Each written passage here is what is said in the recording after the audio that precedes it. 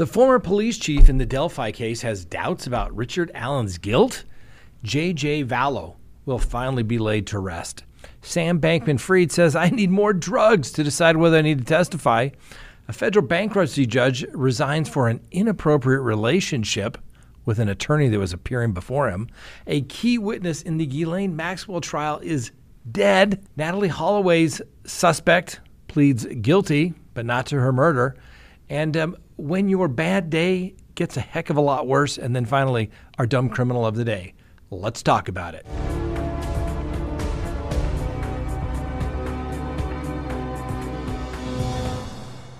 Good day, everyone. My name is Scott Reich, and this is Crime Talk. Thanks for joining us. You know the drill. Subscribe if you haven't, like if you do, leave me a comment below, and hit that little bell so that you receive notifications of when we go live or put up new content. Now, remember, you can listen to us on any of your favorite podcasting apps, and I'm telling you, we were crushing it there for a while. So if maybe it's not convenient, check it out on any of your podcasting apps. Just search Crime Talk. So for those of you who have been watching in our Patreon family, you all know that I've been trying to cut back on my energy drinks. You know, the ones that give you wings. Well, because I feel like lately they've been making it a little more difficult to fall asleep at night. And if you've been a fan, you know I don't drink coffee. And so I've been trying these little bottles of Magic Mind. So if you're like me and you don't like the crashes and jitters that come from coffee and energy drinks, then you have to try out my new favorite caffeine hack, Magic Mind. I love that they are small and easy to transport. I usually drink them on the way into work or heading straight to a court in the morning. And by the time I'm at my desk, I am ready to take on the world and all the craziness that comes with it. I'm looking into stocking up the fridge here at Magic Mind so that the entire team, Frank and Mo, can feel the benefits as well. And here's the exciting part. They've given a fantastic discount deal for you, and you need a code for that. All you have to do is go to magicmind.co/Crime Talk and use the code CT, right? CT for Crime Talk, 40 for 40% off. CT40 off your first subscription. Or if you aren't into all that, you can get 20% off your first purchase. But let me break it down for you. With the subscription, you're getting a total of 40% off, which comes to around about $3 per bottle. And I'm telling you, that is a steal.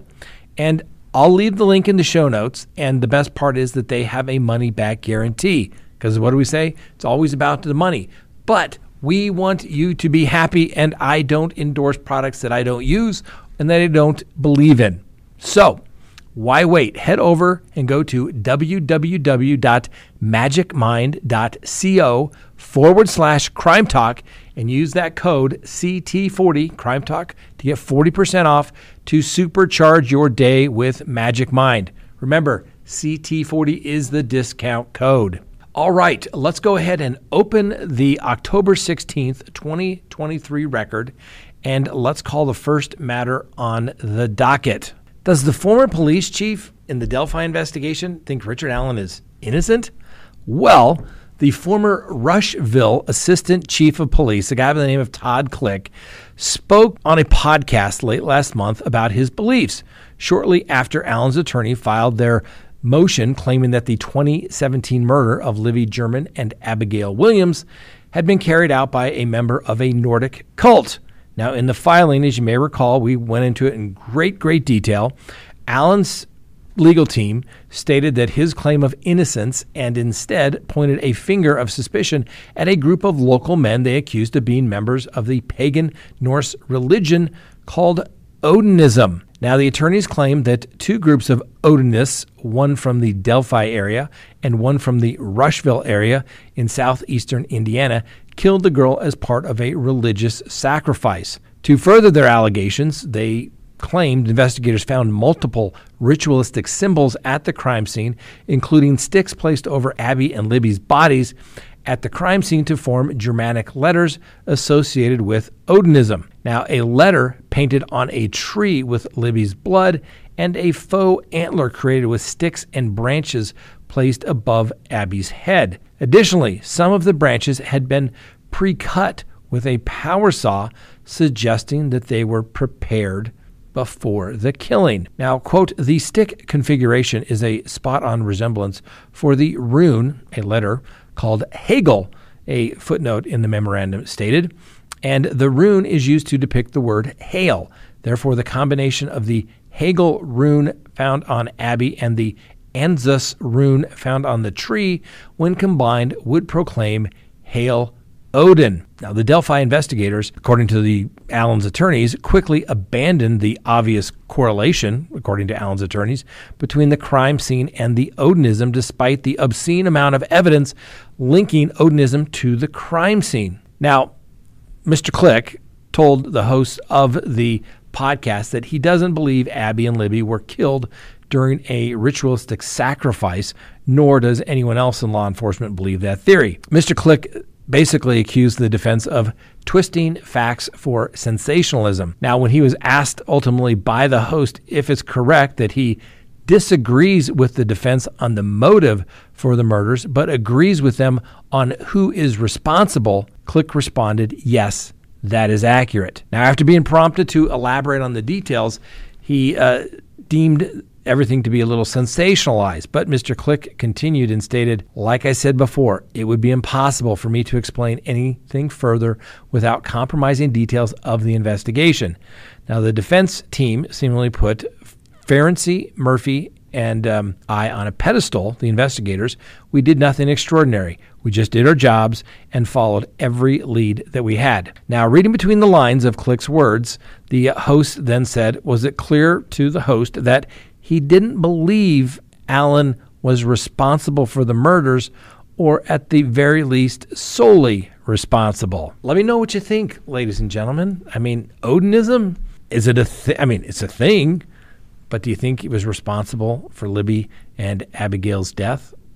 Or was it Mr. Allen? Let me know. Obviously, we give him the presumption of innocence, but let me know what you think. Next on the docket, J.J. Vallow will finally be laid to rest.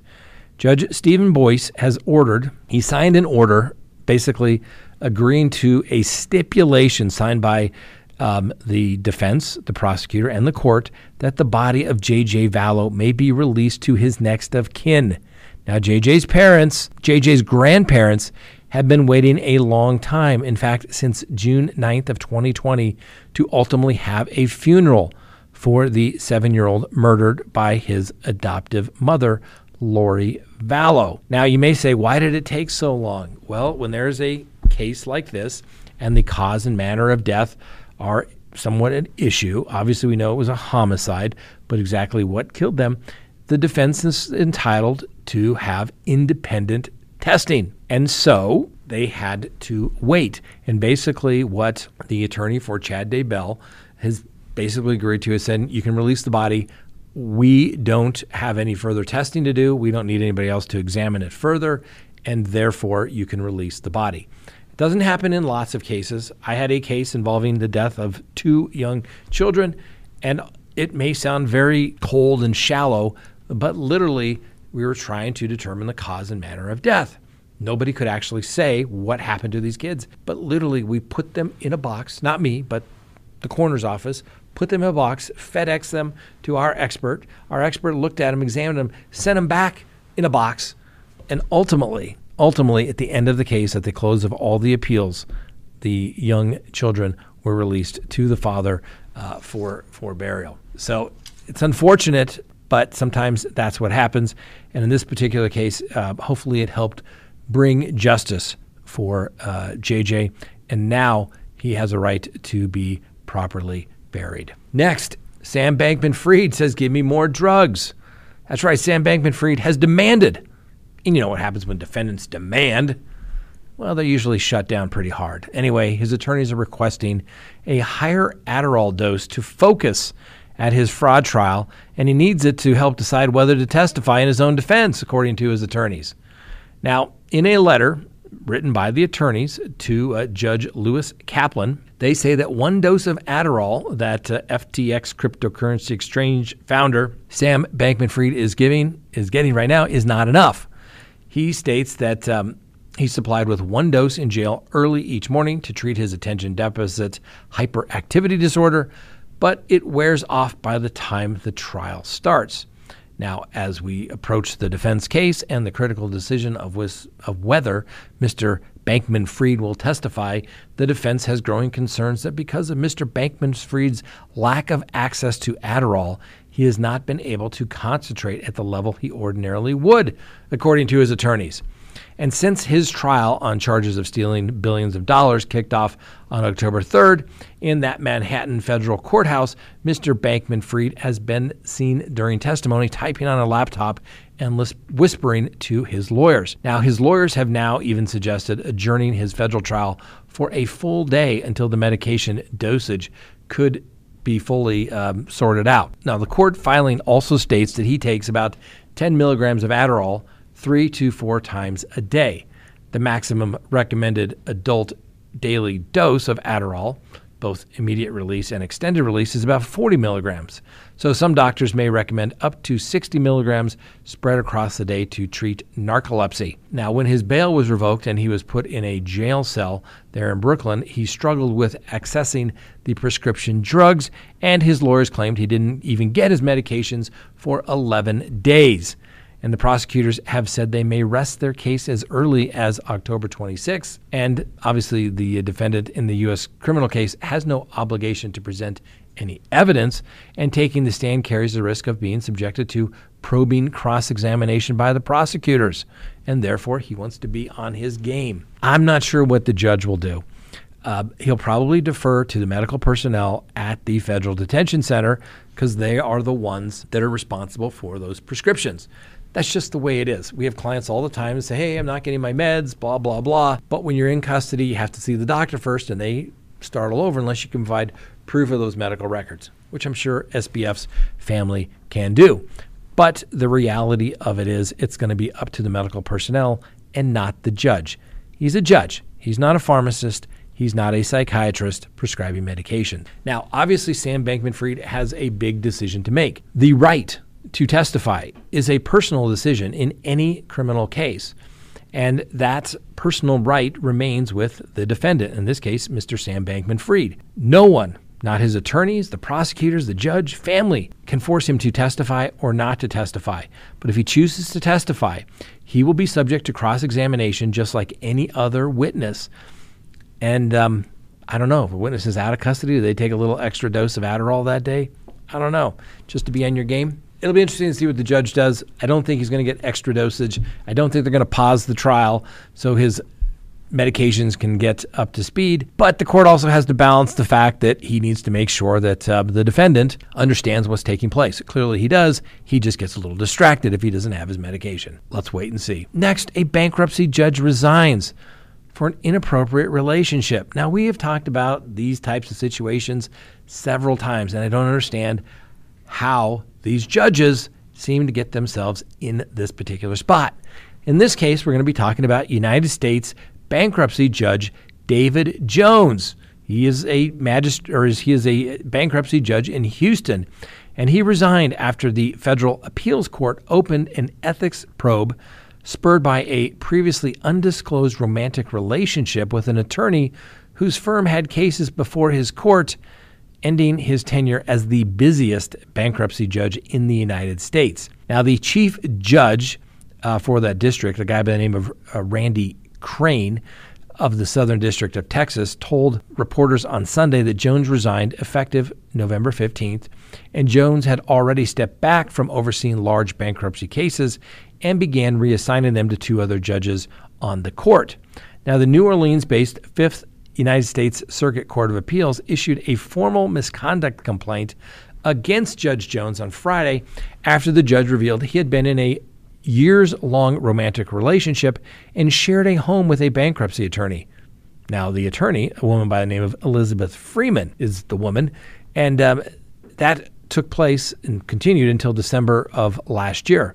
Now, Freeman had been a partner at Jackson Walker, a local law firm that filed numerous cases in front of Jones, and the Fifth Circuit said that Jones had kept information about his personal relationship from 2 other judges who oversaw an effort to recuse him from a dispute involving bankrupt energy company McDermott International. Well, it doesn't take an ethics expert, but basically you have to disclose any relationships that could cast doubt on the integrity of the court. Now, the misconduct complaint has already led to a call for further review in the cases where Judge Jones had oversaw the cases, and the young lady's firm was also involved. I don't get it, ladies and gentlemen. Think about it. Yes, it totally says the system is rigged if the judge is sleeping with one of the attorneys on the case. You just don't do that. And if you are, you have to disclose it. And guess what?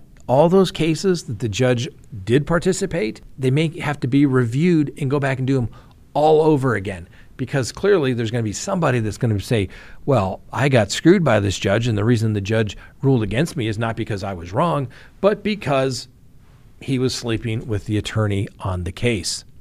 Yeah, I think I'd want to know that, wouldn't you? Yeah, you would. Lots of judges get in trouble like this. I don't understand it. Just don't do it.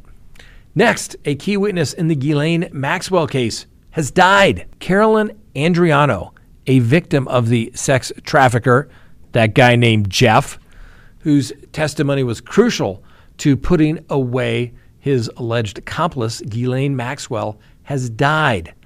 Now, there was no obituary or funeral service after she died earlier this year, according to the police in the West Palm Beach area, and they opened up an investigation into her death. The police spokesperson has stated that the investigation was concluded and that Carolyn died of an accidental overdose. Now, the 36-year-old mother of 5 had planned to start a new chapter of her life in North Carolina at a new house with a big fireplace and a half-acre lot and a chicken coop, according to family and friends. And Caroline and her husband, a guy by the name of John Pitts, had purchased the property just weeks before she was found unresponsive in that West Palm Beach hotel room on May 23rd.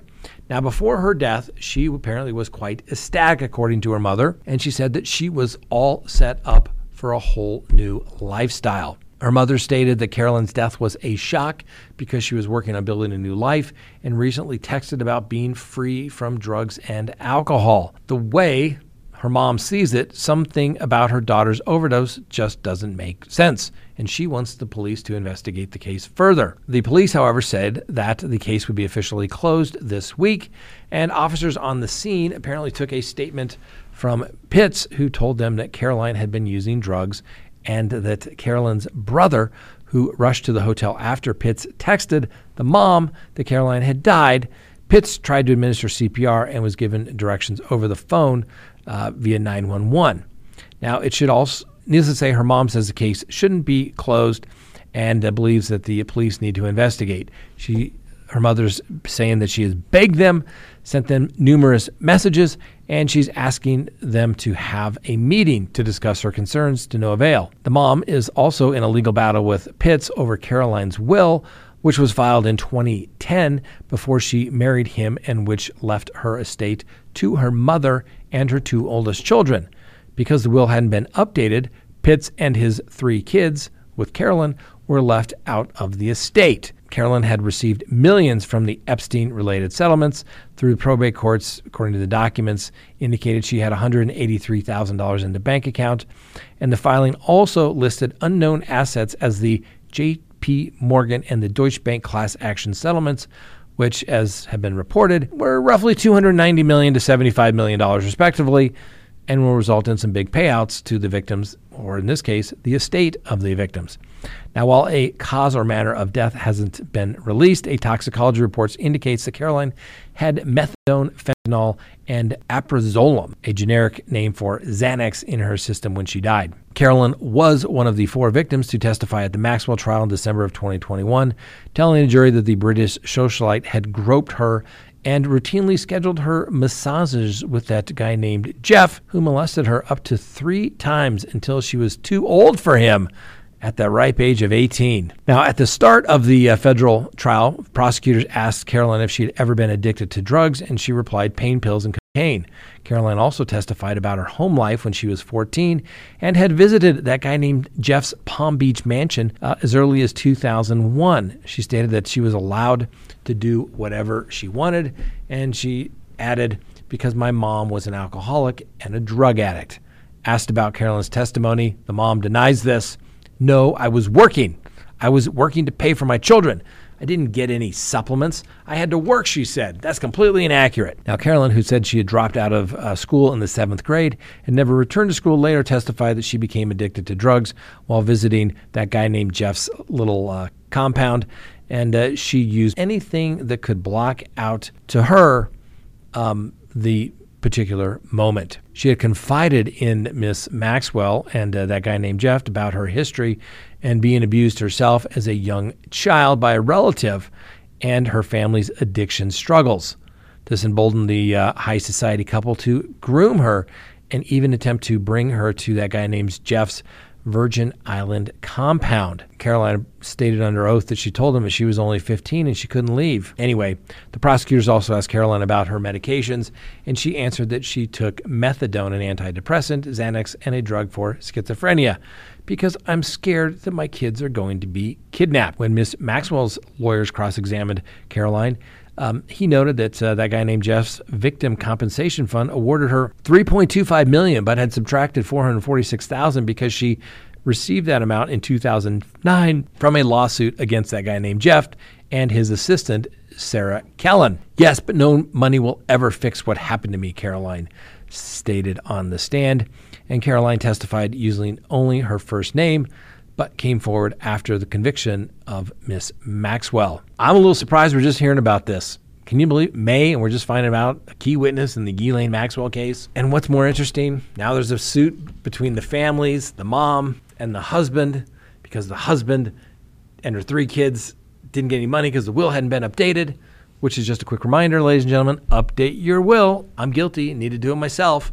But that's what happens. If there's a valid will, it gets ugly. It gets ugly if you don't update it and there's things that need to be changed. So think about that. And seriously, it makes you wonder. She was doing well. She had a bunch of money. Obviously, she had some demons. Accident? Let me know. Accident or something nefarious? Accident, something nefarious? Let me know in the comments below. Next, Natalie Holloway. Remember her? That's right. Well, the suspected killer pleads guilty, but not to murder.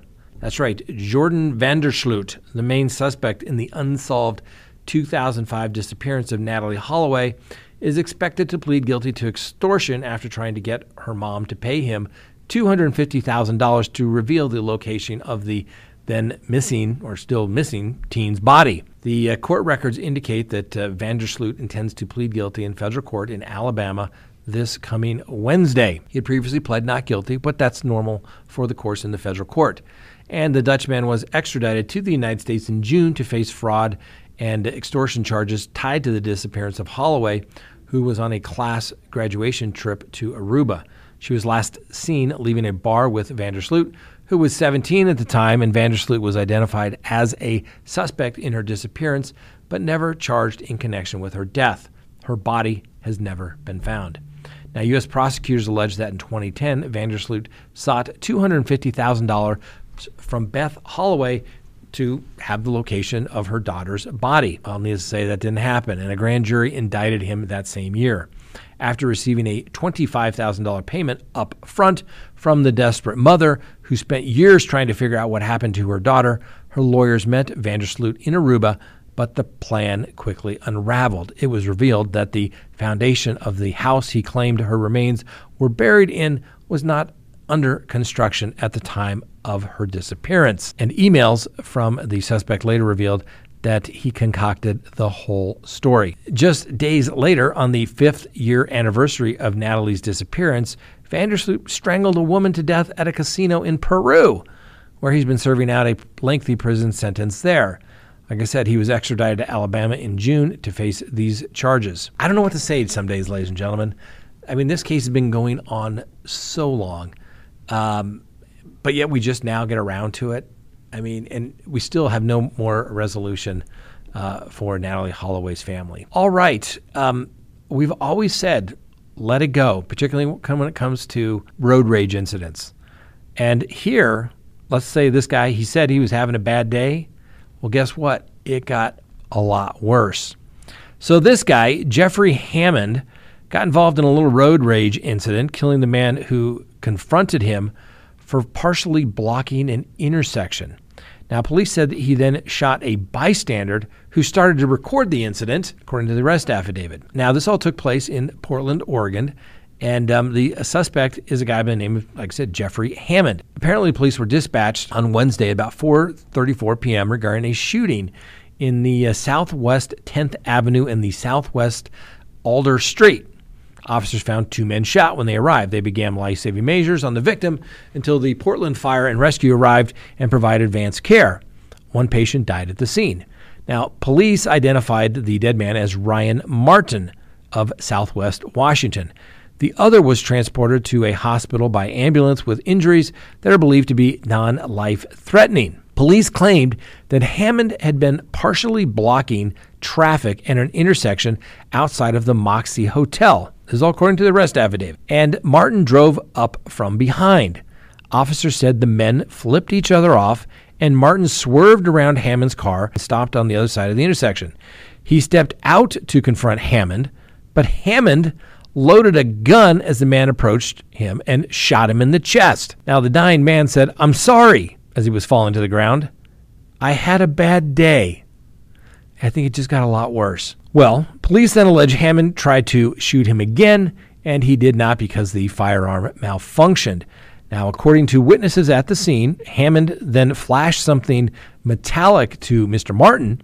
Apparently, it looked like a police badge of some type. He allegedly said while trying to fix the gun, "You are lucky I don't shoot you in the heart." Hammond later allegedly told detectives that he said, "Probably, you're lucky I didn't shoot you in the head. Close enough for government work." Anyway, officers said a bystander started recording the incident on the phone, and then Hammond shot him in the leg. Mr. Hammond then allegedly drove from the scene while calling 911 and admitting on the phone to the shooting of the both men. He turned himself in at the top of the floor of a parking garage next to the courthouse. He claimed he shot the other man because he believed he was possibly being set up for some type of ambush, and it looked like something out of a military type of a tactic that he had seen on TV or something. But the officers said they found no weapons on either one of the victims. Now, Mr. Hammond allegedly admitted to the police that he never saw Mr. Martin with a firearm or weapon of any kind. Let it go, ladies and gentlemen. Let it go. You know, road rage, I'm telling you, there's times I want to honk my horn. In this day and age, I don't do it.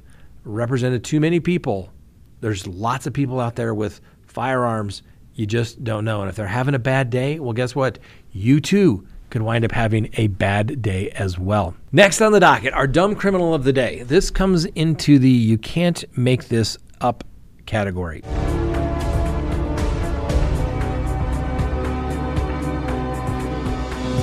So a funeral home worker whose job was to transport dead bodies in a Nebraska county is suspended after having an intimate encounter with a life-sized sex doll he found in the apartment of a deceased person. This is all according to police investigators. So please meet Ryan Smith. Do you ever think he thought this was going to be his 15 minutes of fame? I don't think so. Well, Ryan, congratulations. You made it. Anyway, so Ryan Smith and a colleague were dispatched last week to a home at the Rock Creek Apartments in Omaha to collect the body of an individual who died. Now, near the body on the bed was a very real life-sized sex doll. Now, it's unclear if the deceased was using the sex doll when he died. We're not going to get into that, but we're focusing on our dumb criminal.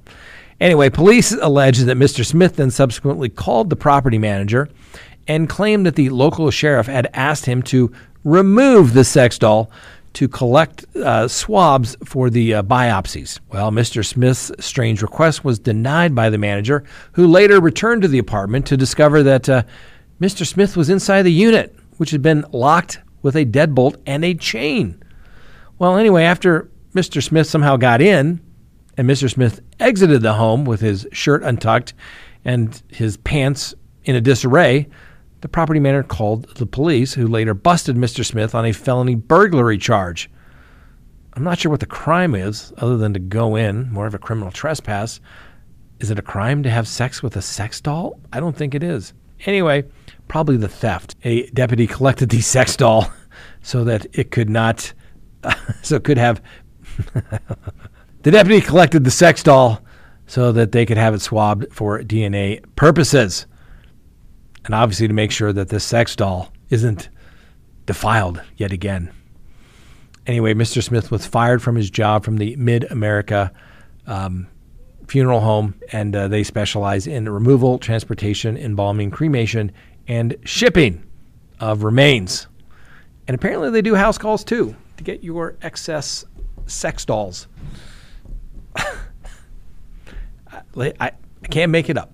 I can't make it up. We just bring you the news, ladies and gentlemen. What can you say? Anyway, but I'm still curious what they think the crime inside was to do, because he left the doll there. Although it would have been really weird had he been walking out with a sex doll. Then you'd have a burglary. Go in, cross the plane of the door with the intent to commit a crime therein, i.e. theft. But I don't know what the crime is if you go in and you have sex with a doll. I don't think that's a crime. Anyway, let me know what your thoughts are in the comments. Thanks for watching. We'll see you tomorrow. Remember, tomorrow is our live show, 6 p.m. Mountain Time.